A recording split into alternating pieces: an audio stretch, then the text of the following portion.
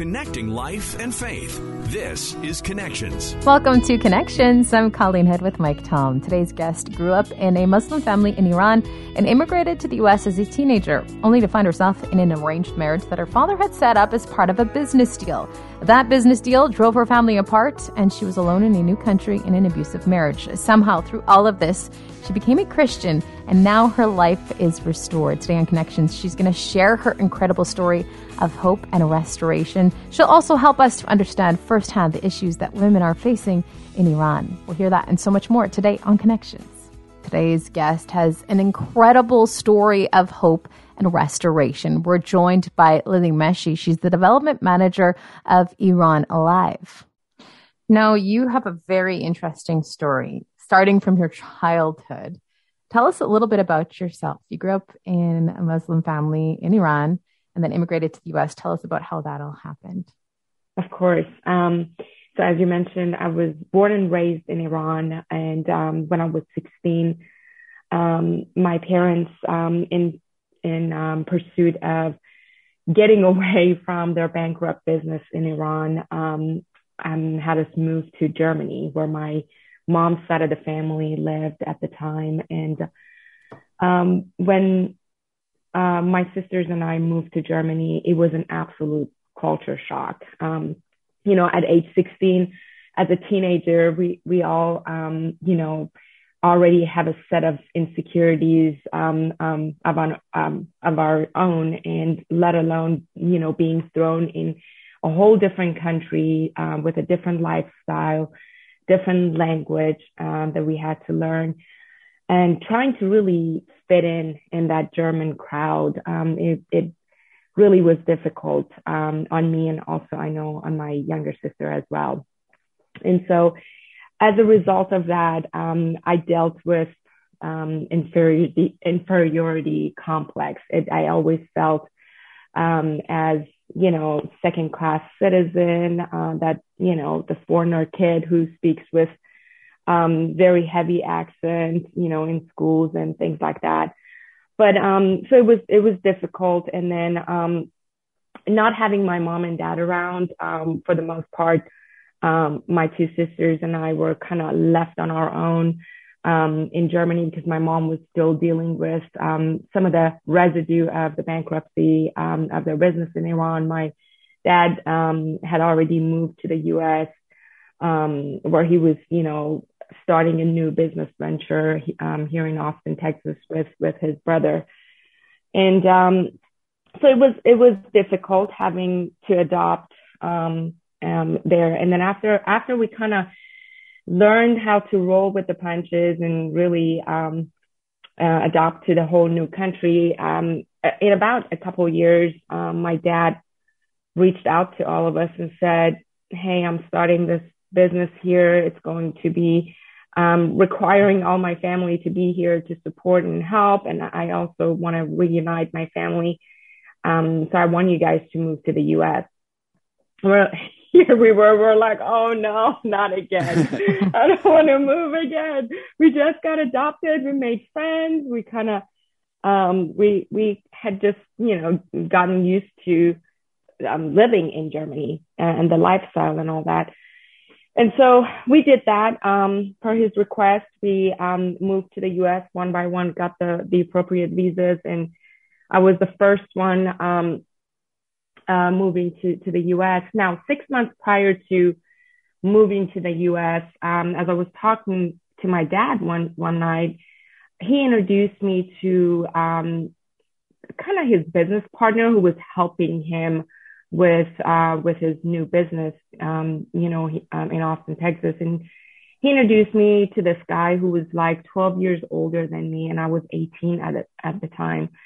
And he in my dad's mind, like, he had no wrong intentions. In my dad's mind, he thought that he was doing me a favor to introduce me to a semi-successful guy in Austin, Texas, who had gotten his life together and all that. But then, again, at age 18, when your dad introduces you to a guy, and my dad was my hero growing up, and I always looked up to him. for advice and everything. And when he put his stamp of approval on this guy, I was like, oh my gosh, I need to get to know him. I need to know who he is. I don't care if he's 12 years older than me. So anyways, I started talking to him on the phone about 6 months prior to my move to the US. And so the moment I arrived in Austin, Texas, it was as if a marriage was already promised to him. Like wow. Yeah, it was like I felt myself thrown into this, trap that I could not get out of. So, I mean, it's just, everything just turned upside down. Like when we met, like he was like, we need to get married tomorrow. I mean, I'm like, no, I'm first of all, I'm 18.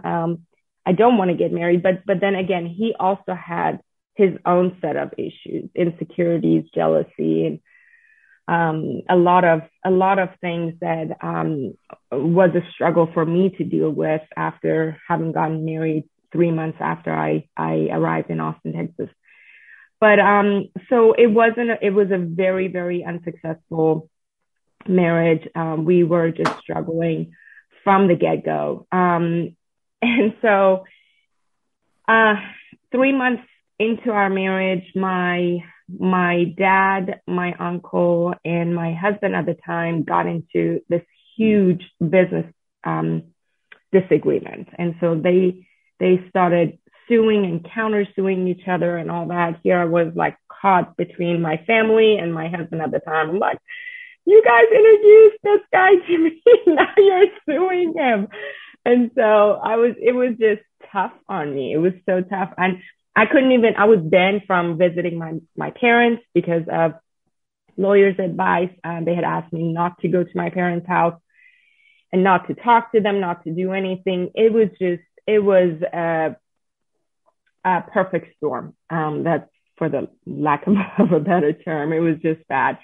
And so one day, as I was like really at the lowest point of my life, my mom reached out to me. She said, Lily, I missed you. I want to see you. And we have some of our friends visiting us from Oklahoma who would love to meet you. And I at first I was hesitant. I was like, Mom, that would be against the lawyer's advice. I can't really come near the vicinity of where you guys are. Let alone come visit you. And she said, she just broke down. So I was like, you know what, Mom, I'll come over. So I went over to their house, and for the first time ever, I was so depressed at this point, and I was so numb to everything around me that I couldn't even feel anything at that point. I was just, going through the motions, just walking dead. Like it was so bad. And so as soon as I walked into my parents' house, I was hit by this extreme, like a wave of joy. It was just something that I had never experienced in my life before. Like, what is going on here? Like, what has happened for the time that I have not been at my parents' house? So I walked in, I noticed everyone was watching a movie.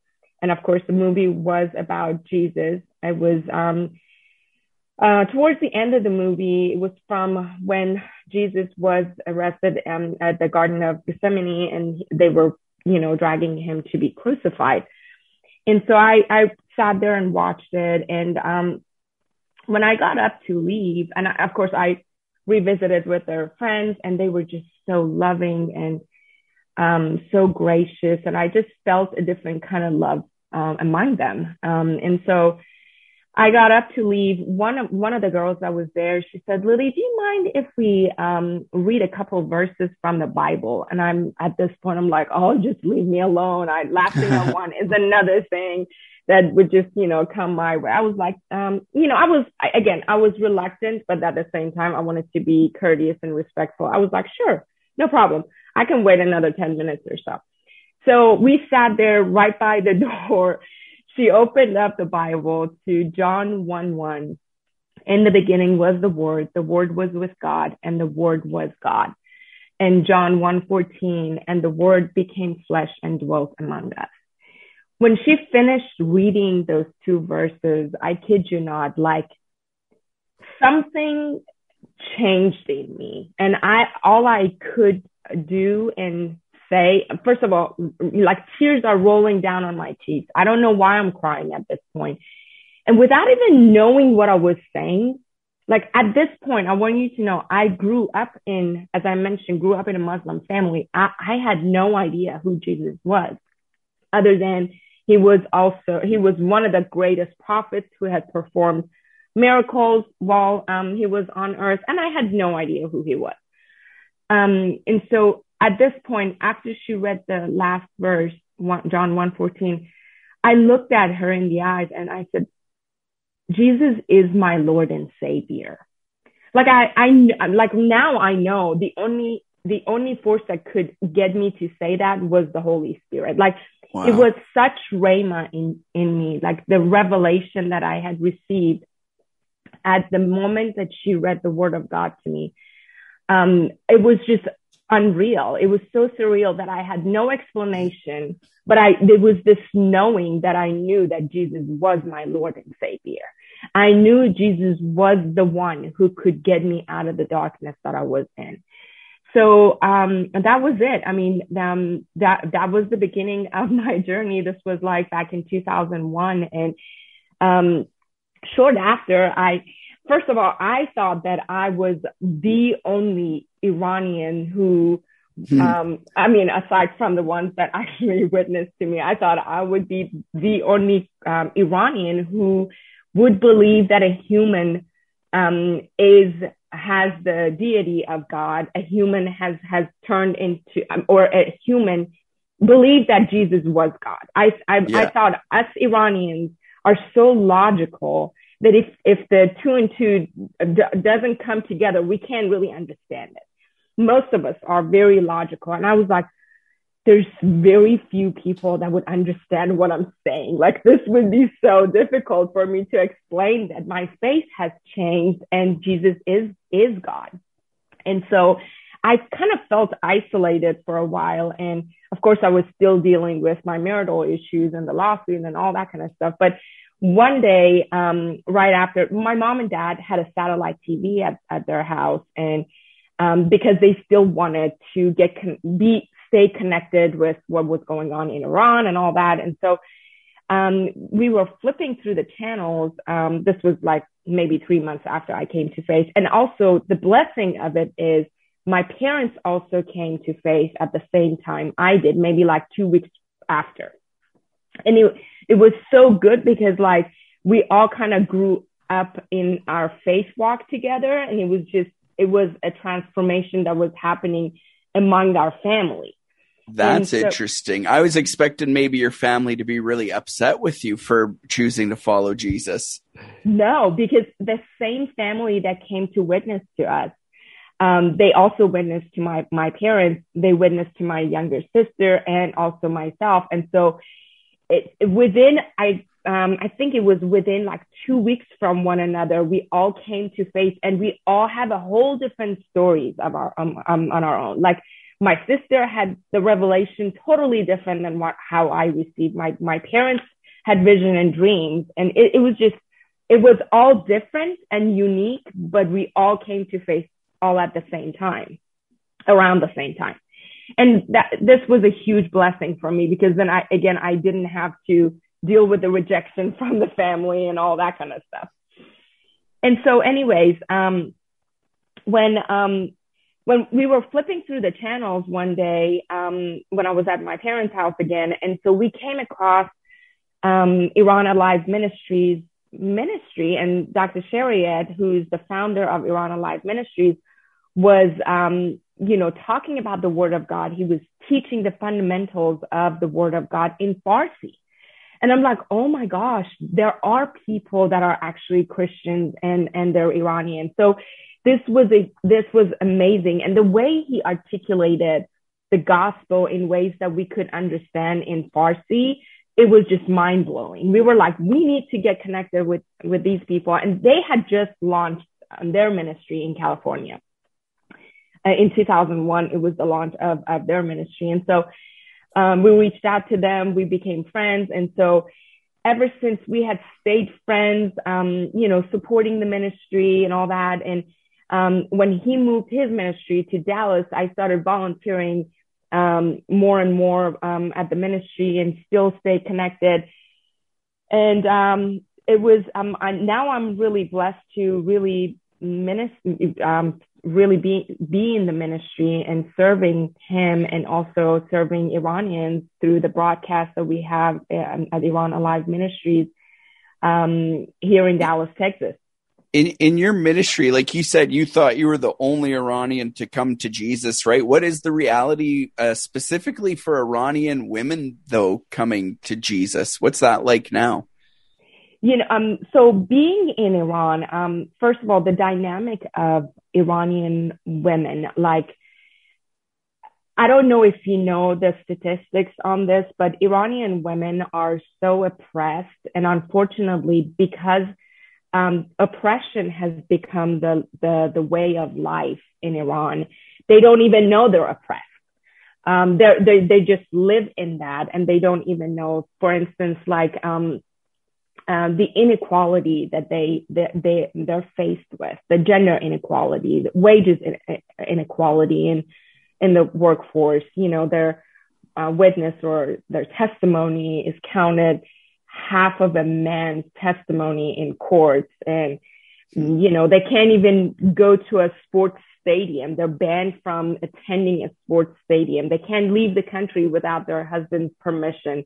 They have very restricted and limited rights in marriage and, divorce and things like that. It's just, as a result of that, I mean, they're suffering from financial lack. And so a lot of them depend on men for financial means. And so the oppression is so enormous, like it's severe in Iran. And honestly, when they hear the word of God and they find their identity in Christ, knowing that they're loved by the authority over all authorities, by the God of this universe, they get so jazzed up and passionate and motivated about the gospel. But I mean, right now, I was mentioning the statistics, like, the suicide rate among Iranian women is the highest in the world. Wow. If you actually study it, because I mean, they feel trapped, they feel oppressed, they feel unheard, and they just don't know what to do. I mean, it's unreal. So this is why the gospel is necessary for us to get to Iran and Iranians, especially women, to hear it and receive it. And so a lot of the underground churches that we have in Iran, women are more effective and more on fire than men are in Iran. And so this is why it's so urgent for what we do. And we feel this sense of urgency that we need to get the gospel to Iran through our broadcasts. As you know, Iran is a closed country. And so no missionary can step foot in Iran and be able to have the audience that we have right now. An independent survey basically let us know that we have about an estimated 6 million daily viewer of our broadcasts, and our network has been known as number one most watched Christian channel. And so that's why we feel as though we need to get the message of gospel to Iran, and especially Iranian women, to receive it. Since your involvement with Iran Alive, what have you experienced? What have you seen come out of this? So again, as we have been connected. So when we receive reports of salvations and things like that, we have a training school. It's a virtual training school that is a discipleship school, because when Iranians come to faith, whether men or whether they're a man or a woman, they all need to be discipled, because just like I just knew that Jesus was the Lord, but I had no idea the fundamentals of Christianity. I had to learn it. And in Iran, not having been able to even have access to, copies of a Bible, Bibles are prohibited. Nobody can have a Bible in Iran. And so it's so essential for them to get connected to our virtual training school. And so we disciple them, and we take them through the fundamentals to know their identity, to know their gifts and spiritual gifts and calling, and really mobilizing them for the work of the ministry. And so what we see is the number of women that pursue the education, pursue the fundamentals of Christianity through the school is actually higher than men. And they go through the whole program, the curriculum and all that, and they become more effective in our underground churches in Iran. Now, speaking of the political situation, their new president was just elected and is taking office. What does that mean for Christians in Iran, and what was that election like? So what we know of Raisi, the new president, first of all, he wasn't elected. He was appointed by the supreme leader of Iran, which was a downer for Iranians. And so because of his background, he is known as, they call him the murderer, the butcher of Iran. And so it's really to exude fear, extreme amount of fear and isolation on Iranians to not, to not really march out in the streets, against the political government. And also, again, Christians for sure are going to be more severely persecuted under his leadership there in Iran. But it's not, the impact of it is not going to look great. He is one that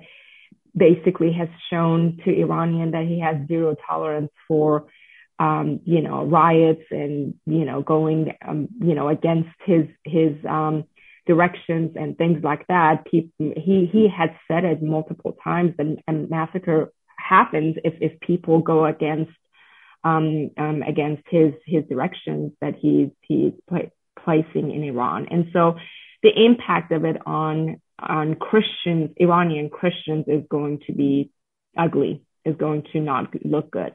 How can we pray here in the West for those in Iran? I would ask that, we all just join in prayers for the darkness and despair. There's this spirit of darkness in Iran, and the oppression is just so severe that we hear it all the time from our viewers. I pray, and I charge everyone here in the West to really join in prayer for that spirit to be lifted, and for Iranians' hearts to be open and recipient and receiving to the word of God, to the gospel messages that we're trying to get to Iran. For those who want to get involved, who want to help out, who want to know more about Iran Alive, how can they go about doing that? Absolutely. If they want to know more about Iran Alive Ministries, testimonies, updates, you can text the word Iran, IRAN, to the number 50700. And they can sign up for monthly newsletters through that, and they can hear, more updates and stories about what is happening inside Iran and the impact of the ministry. That would be the best way to connect. Also, our website is www.iranaliveministries.org. That would be the best way to connect with us. Thank you so much for joining with us and sharing your story, and we look forward to connecting again with you. Absolutely, Mike. Thank you so much, Colleen and Mike. I appreciate you. It was such an honor to be on your show today. And thank you so much for listening today. Don't forget to subscribe. We'll talk to you again on Connections.